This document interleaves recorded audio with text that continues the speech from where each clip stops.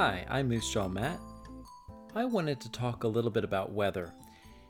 Do you know how many seasons there are?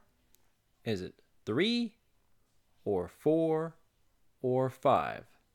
Of course, there are 4 seasons. Can you name them? Spring, summer, fall, or autumn, and winter. If you name those 4, you're correct. Seasons change how we feel. If it's hot or cold, it's all affected by the sun. It affects the way the air feels to us. And when it gets hotter in one spot, it causes wind, evaporation, and this leads to the daily weather we experience.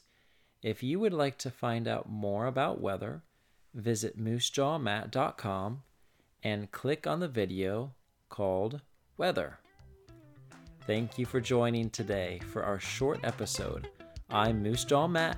Until next time, keep exploring your world.